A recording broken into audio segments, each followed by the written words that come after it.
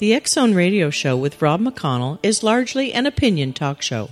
All opinions, comments, or statements of fact expressed by Rob McConnell's guests are strictly their own and are not to be construed as those of the X Zone Radio Show or endorsed in any manner by Rob McConnell, Relmar McConnell Media Company, the X Zone Broadcast Network, its affiliated networks, stations, employees, or advertisers.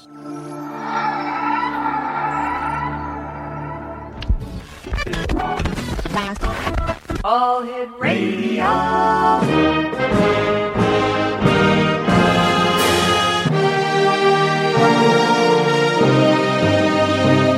Welcome to the X Zone, a place where fact is fiction and fiction is reality.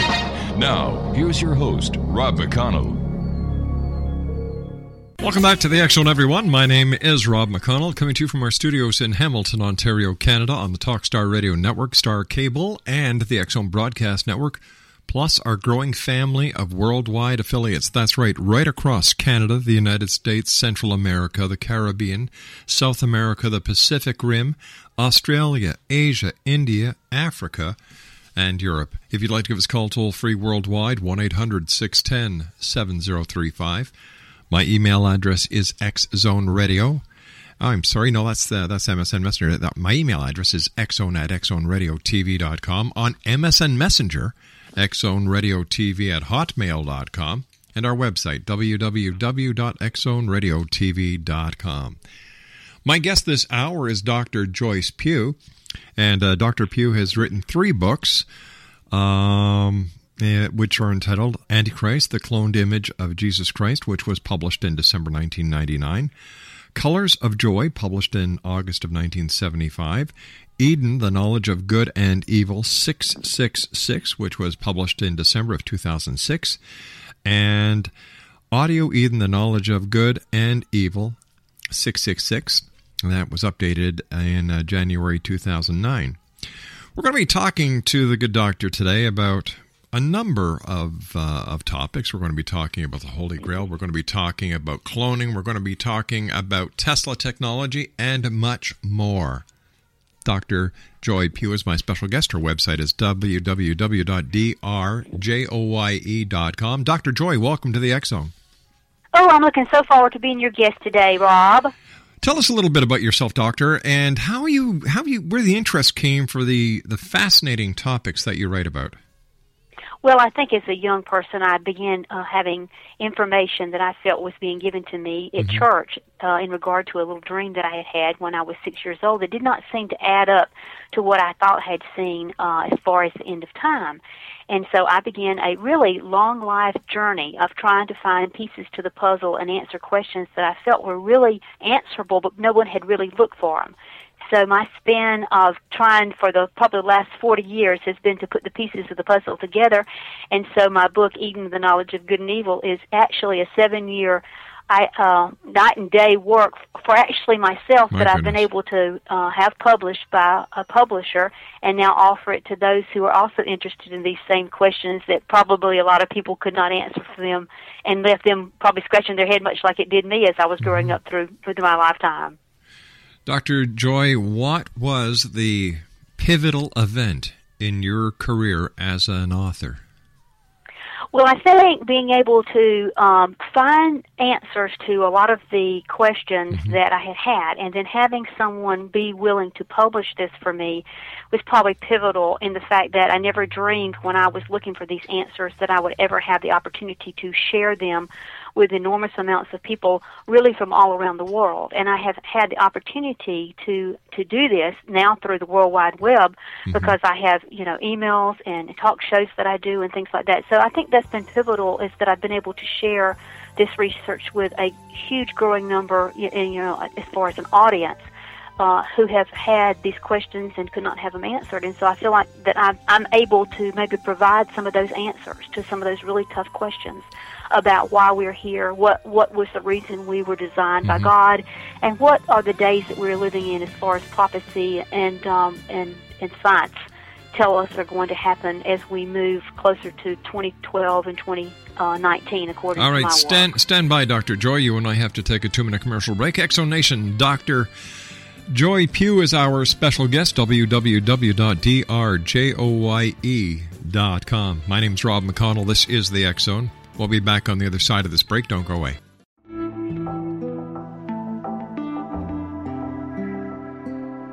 Take a step back in time and discover old Florida cuisine at Marsh Landing Restaurant in Fellsmere. Enjoy delicacies such as frog legs, gator tail, catfish, and swamp cabbage, or enjoy the more traditional cuisine like hand-cut Angus steaks, ribs, and seafood. Join us for breakfast with a southern flair featuring sweet potato pancakes, biscuits and gravy, and much more.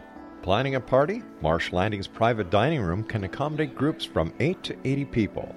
While you're visiting, enjoy the historic pictures, artifacts, and stories that line the walls. Marsh Landing is truly a unique experience. Marsh Landing Restaurant, 44 North Broadway in historic Fellsmere, or visit marshlandingrestaurant.com. Marsh Landing, Old Florida cuisine at its best.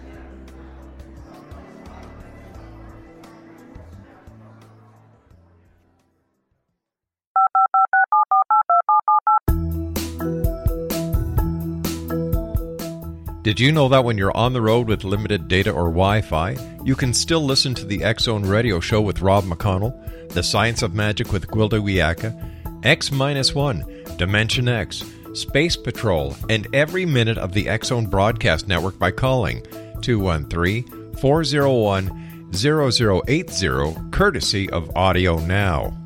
No smartphone, app, or internet needed. It saves your data plan, and it's free if you have unlimited minutes.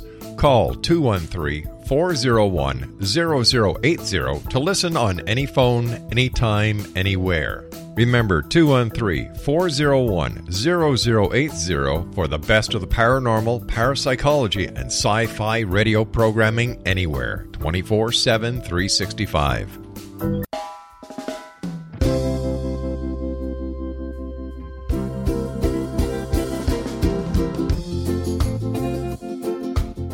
This is Johanna Carroll, host of Dialogue with Divinity on the X Zone Broadcast Network. While walking along Kaanapali Beach in Maui this past year, I kept discovering all these shells and coral in the shape of hearts. My dialogue with Divinity was very simple. Do you want me to do a retreat to heal people's hearts in Maui next year? And of course, the answer was yes. As a master spiritual teacher, I am offering you a neat retreat called Rise, May 8th through the 12th, 2017, and the chance of a lifetime to rest at a 5-star resort for 5 days and experience a spiritual renewal of your heart and soul. Kaanapali is one of the top 5 beaches in the world. This stunning resort has undergone a $40 million renovation. I walked the entire property, checked out the room choices on your behalf, and I must say it is stunning. Our conference room faces the ocean with sliding glass doors. Maui is known as Mother Maui because it is a soft, gentle, healing energy. In the embrace of Mother Maui, you will feel yourself rising from the limitations of an ordinary life to an extraordinary journey of peace, bliss, and harmony. A greater sense of clarity. Our Rise Retreat ignites renewal in the sacred elements of air, water, earth, fire, and wind. There's plenty of free time to enjoy all that Maui has to offer. A small deposit is required now to reserve your space, as this retreat, it will sell out.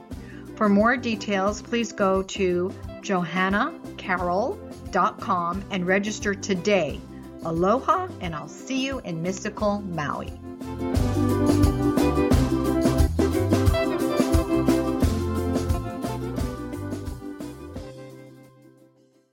Well, there's a blast from the past, the Grassroots and Temptation Eyes. My guest this hour is Dr. Joye Pugh. Her website is drjoye.com. I have to ask you a question right off the top, Dr. Joye. Is the Holy Shroud of Turin the Holy Grail? Well, my research really does prove that. In fact, really the greatest evidence for bodily resurrection and life after death is actually the Holy Shroud of Turin. So it's been the most researched relic of all history.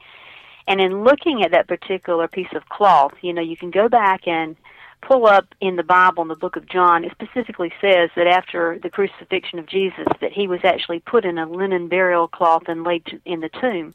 And that when the disciples all came to see, I guess, why his body was not there, when Mary Magdalene came back to tell them that he had gone or whatever, they found these particular linen cloths there in the tomb. And, of course, the shroud is actually under the jurisdiction of the Pope and the Roman Catholic Church, and is being housed right now in the Cathedral of St. John the Baptist in Turin, Italy. In fact, of May of this year, it's going to be on display for those who want to travel there to Turin to see it.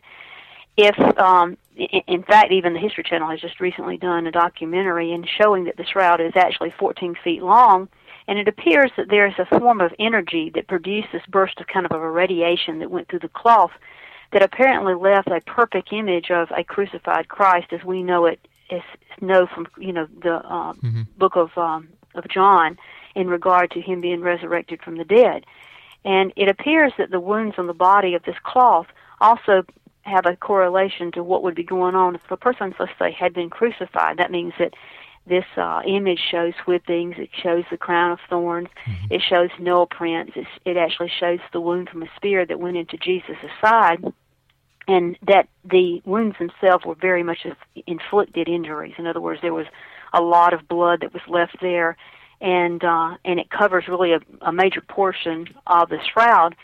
And when I was doing the research in my first book on AntiChrist, I found out that they had actually gone in and done some scientific work back in 1968 and found that there was DNA there and that it was tested and it belonged to a male, as well as there were duplicate pairs of that DNA strand that were isolated from the blood, and apparently there was some cloning that took place. It was kind of a secret situation, but something had actually been taken from that cloth and been analyzed.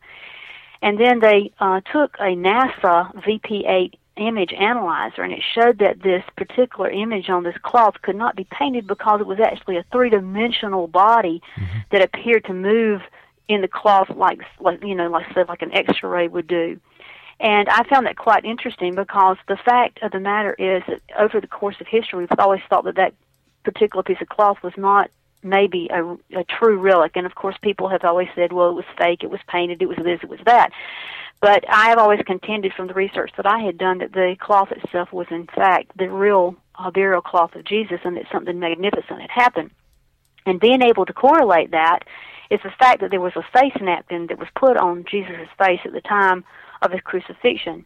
And that face napkin is now housed in Oviedo, Spain. It has been there, for right after the first, actually, like 500 AD, it was already in Oviedo, Spain. And if you take the face napkin and you place it over this area of the shroud where Jesus' face would have been, that face imprint of the shroud has the same location of the facial blood spots that are on the face napkin and the shroud. So when I had done this research and found that the DNA, the identical blood, the fact that the blood spots were the same, it kind of correlated that if somebody had been able to take a picture or paint, they would have been able to have done that like 500 AD, which I don't think that there was anything that was capable of producing something of that, that magnificence capability. In fact, I don't think that anybody today can actually produce what has been on the shroud. There's been many who have tried, but it just either is distorted or something's really strange about it. But when I started doing the history, Rob, about the Shroud of Turin, I found out that it had actually moved through time and was actually first known as the cloth of Edessa, and it was actually hid in the walls of Edessa to protect it.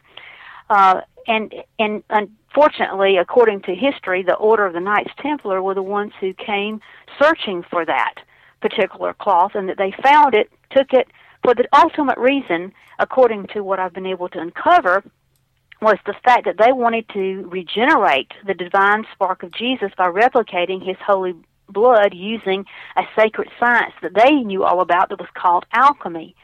And so the shroud, I think, became the Holy Grail because it was a guarded secret that had been passed down really through time, wanting to make that shroud live again.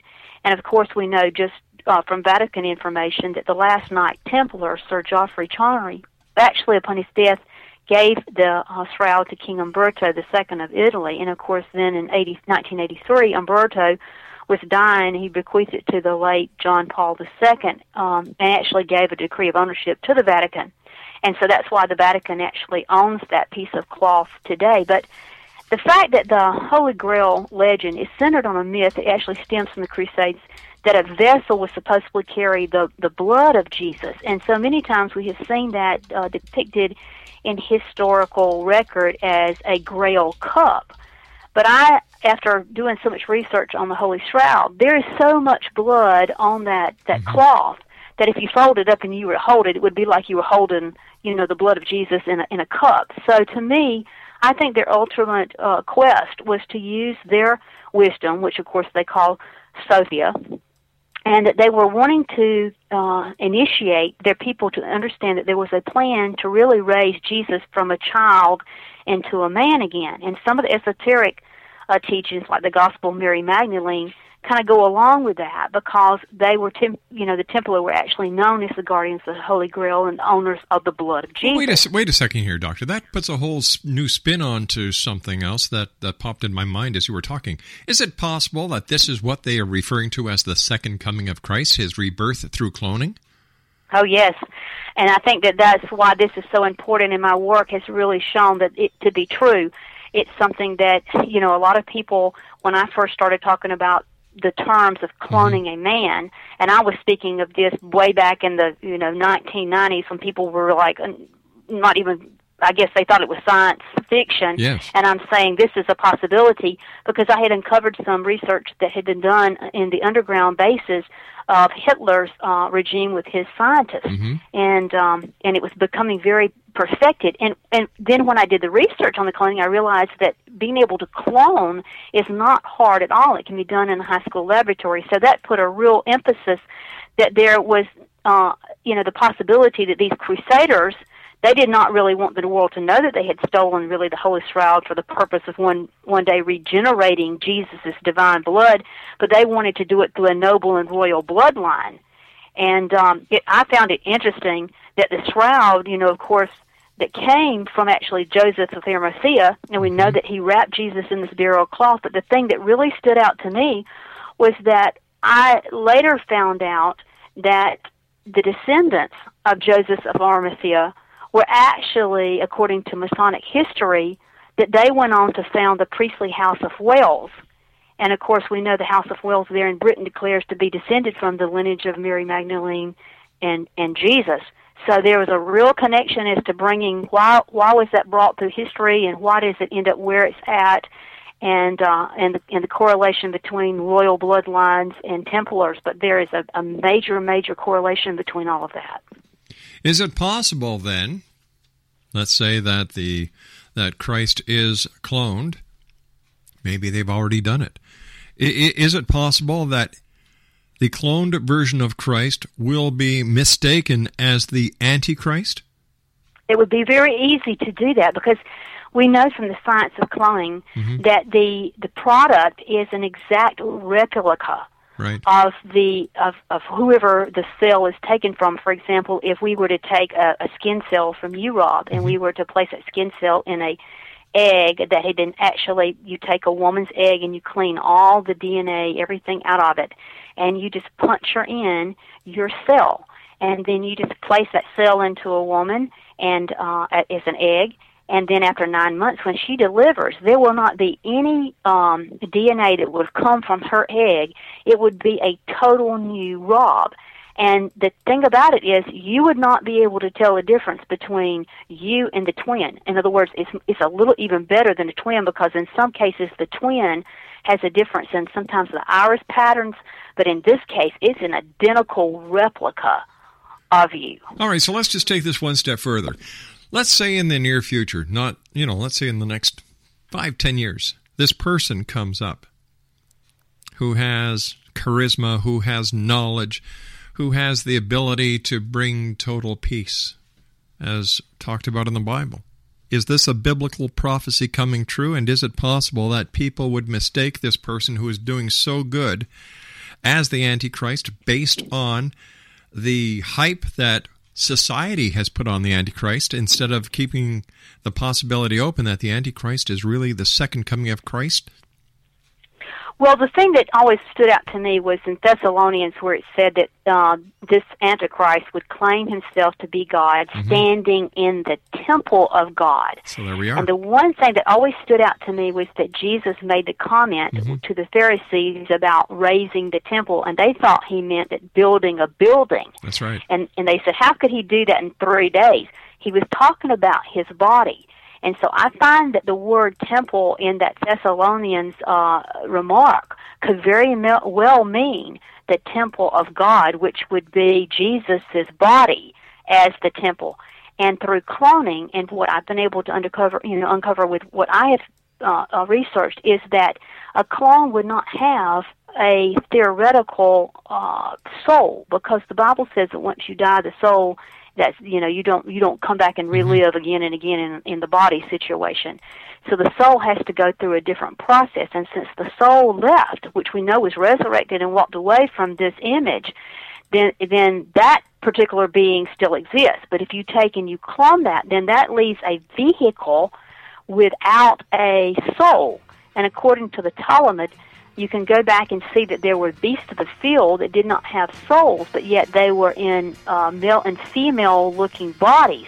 Stand by, Dr. Pugh. You and I have got to take a commercial break. I've tried to keep it as long as I could, but we've run out of time. Dr. Joye Pugh is our special guest. What an interesting lady. Her website is www.drjoye.com. I'll be back with a good doctor on the other side of this commercial break as the X Zone continues from our studios in Hamilton, Ontario, Canada, on the Talkstar Radio Network, X Zone Broadcast Network, and Star Cable. Don't go away.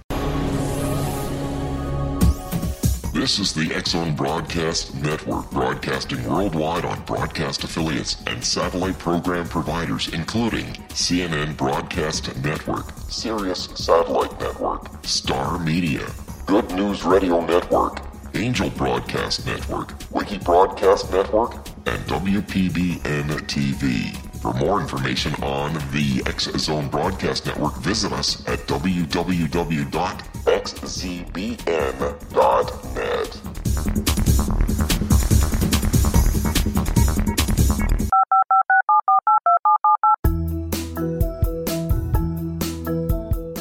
Did you know that when you're on the road with limited data or Wi-Fi, you can still listen to the X Zone Radio Show with Rob McConnell, The Science of Magic with Gwilda Wiyaka, X-1, Dimension X, Space Patrol, and every minute of the X Zone Broadcast Network by calling 213-401-0080, courtesy of Audio Now.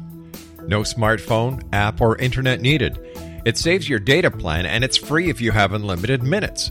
Call 213-401-0080 to listen on any phone, anytime, anywhere. Remember, 213-401-0080 for the best of the paranormal, parapsychology, and sci-fi radio programming anywhere, 24/7, 365. And welcome back, everyone. Dr. Joye Pugh is our very special guest this hour. Her website is www.drjoye.com, and the name of her book is AntiChrist, the Cloned Image of Jesus Christ. You know what? Cloning was first talked about in the Bible in the book of Genesis when God took a rib from Adam and made Eve. Isn't that cloning? Well, there's been a lot of question about what really took place in that situation. If we had used, in other words, if he had used the direct cell and had done it the way that I had just mentioned earlier, right, it would have produced another Adam specifically. So if we look at that and we look at the science of the nature that we're doing now, there's no way that could have been a cloning aspect, almost as if he took certain things that were there and left out certain. Of course, men believe that the women got the worst of the deal and they got the best, so I don't know which way to take it, but it had to be a little bit different than just the cloning aspect, or it would have been a duplicate process of all right, so Adam. Let me suggest this hypothesis, that the first experimentation of the second one, because Lilith was the first creation, then you had Eve.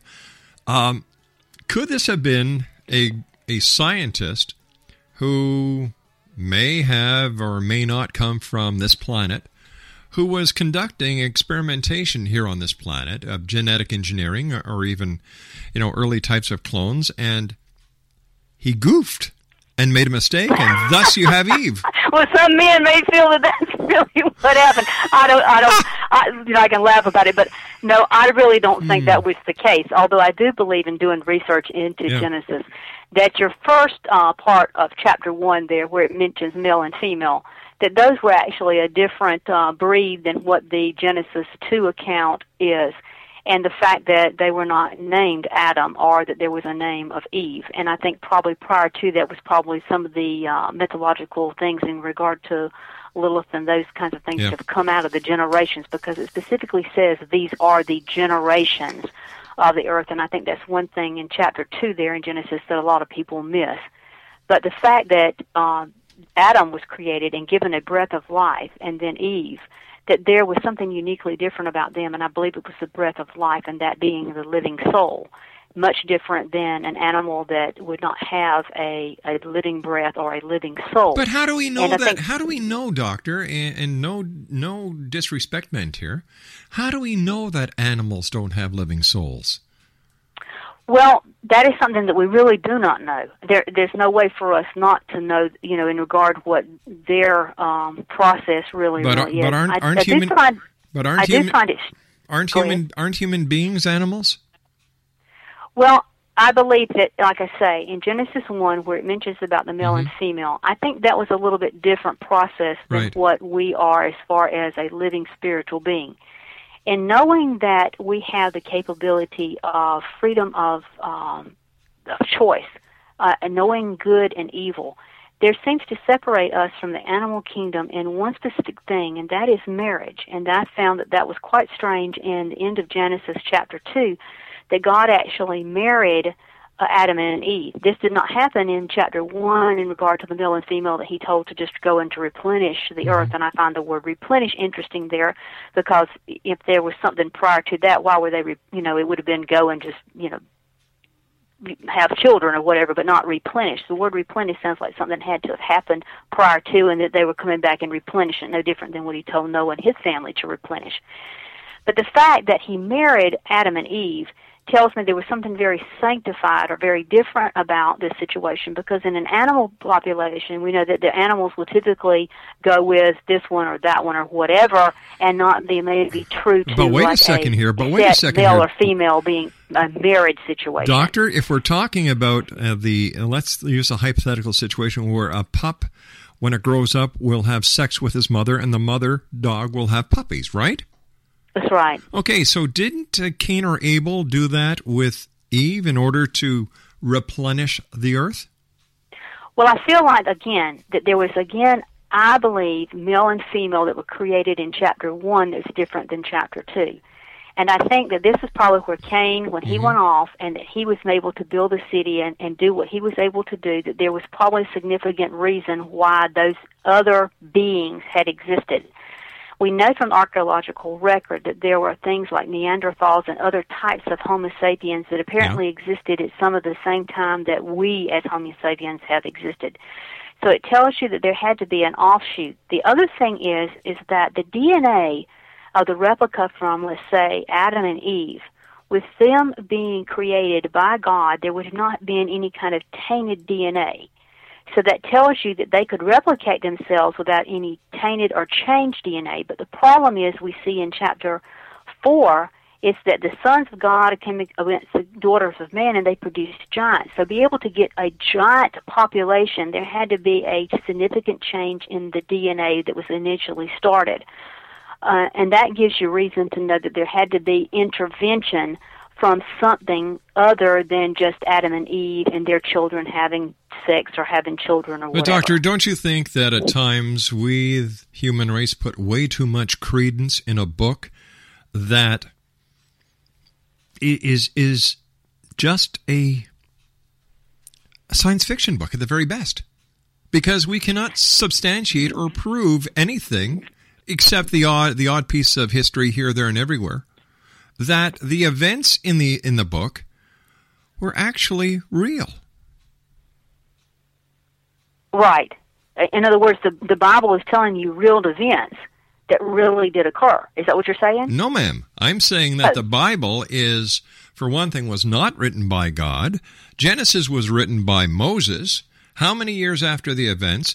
The people back then in the day when the Bible was written, they had no knowledge of science. They had no knowledge of physics. They had no knowledge of chemistry. They were shepherds. They were very plain people. And I believe that in our quest, in our thirst to justify our existence and the errors that we have made in our lifetimes, we use the Bible too much as a crutch, and that we don't give our own species, mankind, enough credit. You know, we can look at the Bible, and it's a matter of interpretation. It's a matter of belief. But I don't give 100% belief in what the Bible says. Well, I think because I've had the opportunity to look at other works in regard to the Sumerians and Babylonians and some of the works that have come out of there that we know that have been translated from the cuneiform text, it appears that there were similar situations that occurred that actually correlate to what the Bible has specifically said to us. And I do think it's quite interesting that sometimes that when people have written books in the Bible, that some of the information was well beyond their capability. And one of those people is specifically John of Patmos. I find it very interesting that a man who walked with God as John the Divine, there, and who was a disciple, who ends up on Patmos, and he has these visions that we now know were the book of Revelation. It's interesting to me that a man of that, living in that period of time, would have had such revelation of some things that I feel are happening today. But doctor, you're an author. You're a well-scholared person. We all know that there are such things as ghostwriters, and people pen their name and take the credit for the writing. How do we know what really happened at the Council of Nicaea, where it was decided what was going in, what chapters were getting edited out? There are too many unknown variables. I agree with you that there are different philosophies, there are different legends, there are different folklores, there are different accounts throughout the different religious philosophies that would validate certain events that happened, because that area of the world at that time was very small. Their world, it was the Middle East. That was their world. The writings of the Bible do not encompass North America, South America. It doesn't encompass Australia. So their world that they're talking about was a very small area. So that if something did happen in one part of their little world, yes, and if it was a significant enough event, everyone would eventually know about it. So my point is, number one, how do we know that John actually wrote it? Number two, how do we know, based on the lack of verifiable information on the rest of the world events, that this is just not a book of fiction? And why do some people put so much faith in it? Well, I think that the thing about it is no different than what we were talking about earlier about the cloth. If for some reason anything had been deviated or changed from, let's say, the first group of people who came together under Jesus as disciples and his followers and the teachings that existed there, once Peter and Paul, they began to go about and talk about what had happened and what they had seen. And, of course, if things had been handed down, if something was different, then somebody would have either said, well, that's not correct, I was there, it would be a rebuttal about it. But if the Bible was edited, and even the King Henry was one of the editors of the Bible, how do we know that these truths didn't surface? And in order to keep the continuity with the church and beliefs, that these truths were not deliberately left out and suppressed? I do think that there is a possibility that in any time that you do translations from like Hebrew and Greek, that the translation to the English language can be very not really forthcoming as to the way that it was originally intended. And I found those issues and have tried to address those issues a lot of times in the research and the work that I do, because it will help explain a lot sometimes when you're not really sure about what a verse is trying to say, if you go back and look at what the Hebrew and the Greek translation was. The thing that I find most interesting in doing this research, and especially in the Bible, is to look at the biblical codes and the equidistant letter sequencing that has gone and has been developed throughout the years and throughout history, because it was used prior to with people who just did nothing but counting letters. But I find it strange that when you look at that and you see that you can bring up dates and times of people's births and deaths and names, that chance of correlation would be almost impossible if you were just writing a work, just say making it up or trying to now hold on here. Make similarities. What language was the Bible first written in? Well, you've got the Hebrew, and then, of course, in the New Testament, you have the Greek. Okay, now Christ was born. The story of Christ is in the New Testament, right? That's right. Why wasn't it written in Hebrew? Why was it written in Greek? If Christ and the other disciples were there, Matthew, Mark, Luke, and John, why was it written in Greek and then translated into Hebrew? Why wasn't it written in Hebrew first and then translated into Greek? Well, see, you have the situation where in the Old Testament you had what was called the Hebrews and the Israelites that came out of Egypt. And when they were captive to the Babylonians, then the true lineage of the Hebrew or the Israelite as we know it became an all-encompassing term called Jew. And so many people do not understand when you say the word Jew that you're not talking about the Israelites or the Hebrews. You're actually talking about a mixed breed of people. And at that particular time of being mixed with the Babylonians, then your Mosaic law became infiltrated with Babylonian paganisms. And the mixture produced things that are like the Zohar and some of those other kinds of works that were written.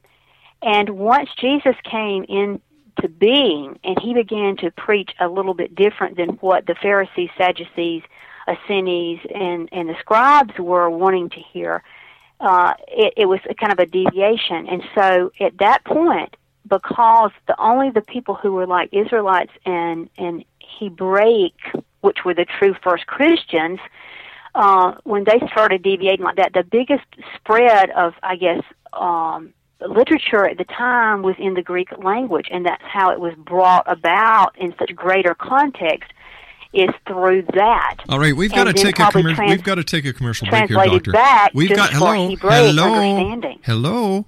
I've got to take a break. Take a breath. We'll be back on the other side of this commercial break. Wow. 1-800-610-7035 is toll-free right around the world. My email address is xzone@xzoneradiotv.com. On MSN Messenger, xzoneradiotv@hotmail.com. And our website, www.xzoneradiotv.com. The April edition of the X Chronicles is coming out tomorrow. If you'd like to get your complimentary copy, send me your email address. I'll send you a link where you can read it or download it online. And then for the Power Gators TV show, all the information, all the updates, all the additions to the cast and the crew is at www.paragators.org. My name's Rob McConnell, and this is the X Zone. Once again, our website, www.xzoneradiotv.com. This is the X Zone Broadcast Network, broadcasting worldwide on broadcast affiliates and satellite program providers, including CNN Broadcast Network, Sirius Satellite Network, Star Media, Good News Radio Network, Angel Broadcast Network, Wiki Broadcast Network, and WPBN TV. For more information on the X Zone Broadcast Network, visit us at www.xzbn.net.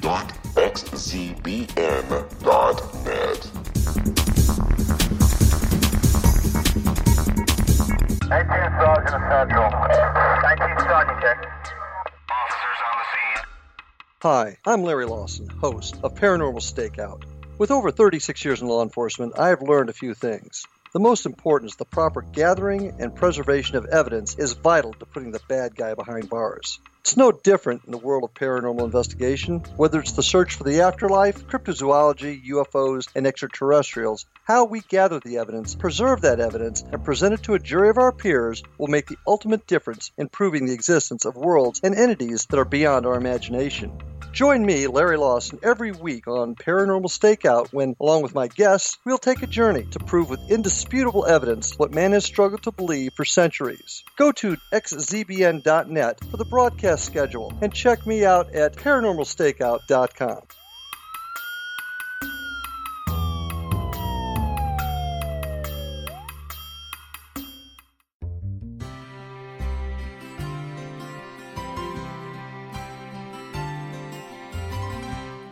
True healing must address 4 levels: physical, emotional, mental, and spiritual, for us to live joyful and productive lives. We tend to treat 3 of the 4, leaving the spiritual languishing. If you're tired of the same dysfunctional patterns cropping up in your life, Soul Balancing is for you. Trixie Phelps, owner and founder of Soul Balancing, is a naturally gifted energy healer trained in numerous esoteric forms, including shamanism. Trixie has created a powerful modality that safely and effectively clears your energetic field. A soul balancing session can remove interference, heal trauma, and restore your hope. Contact Trixie for a life-changing long-distance session today, www.soulbalancing.world.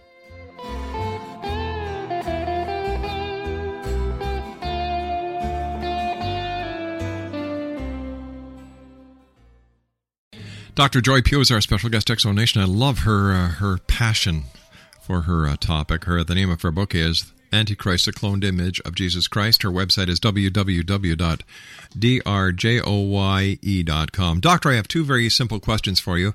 Number 1, if these events really happened and Christ was surrounded by apostles who knew he was the Son of God, why did they not chronicle the events in Hebrew? That's number 1. Number 2, how do we know the DNA that is on the Shroud of Turin is actually that of Jesus Christ and not someone else who suffered the same type of crucifixion that Christ did? Well, I think that there's probably a lot of things that are out there. In fact, in regard to what the disciples and apostles were involved with.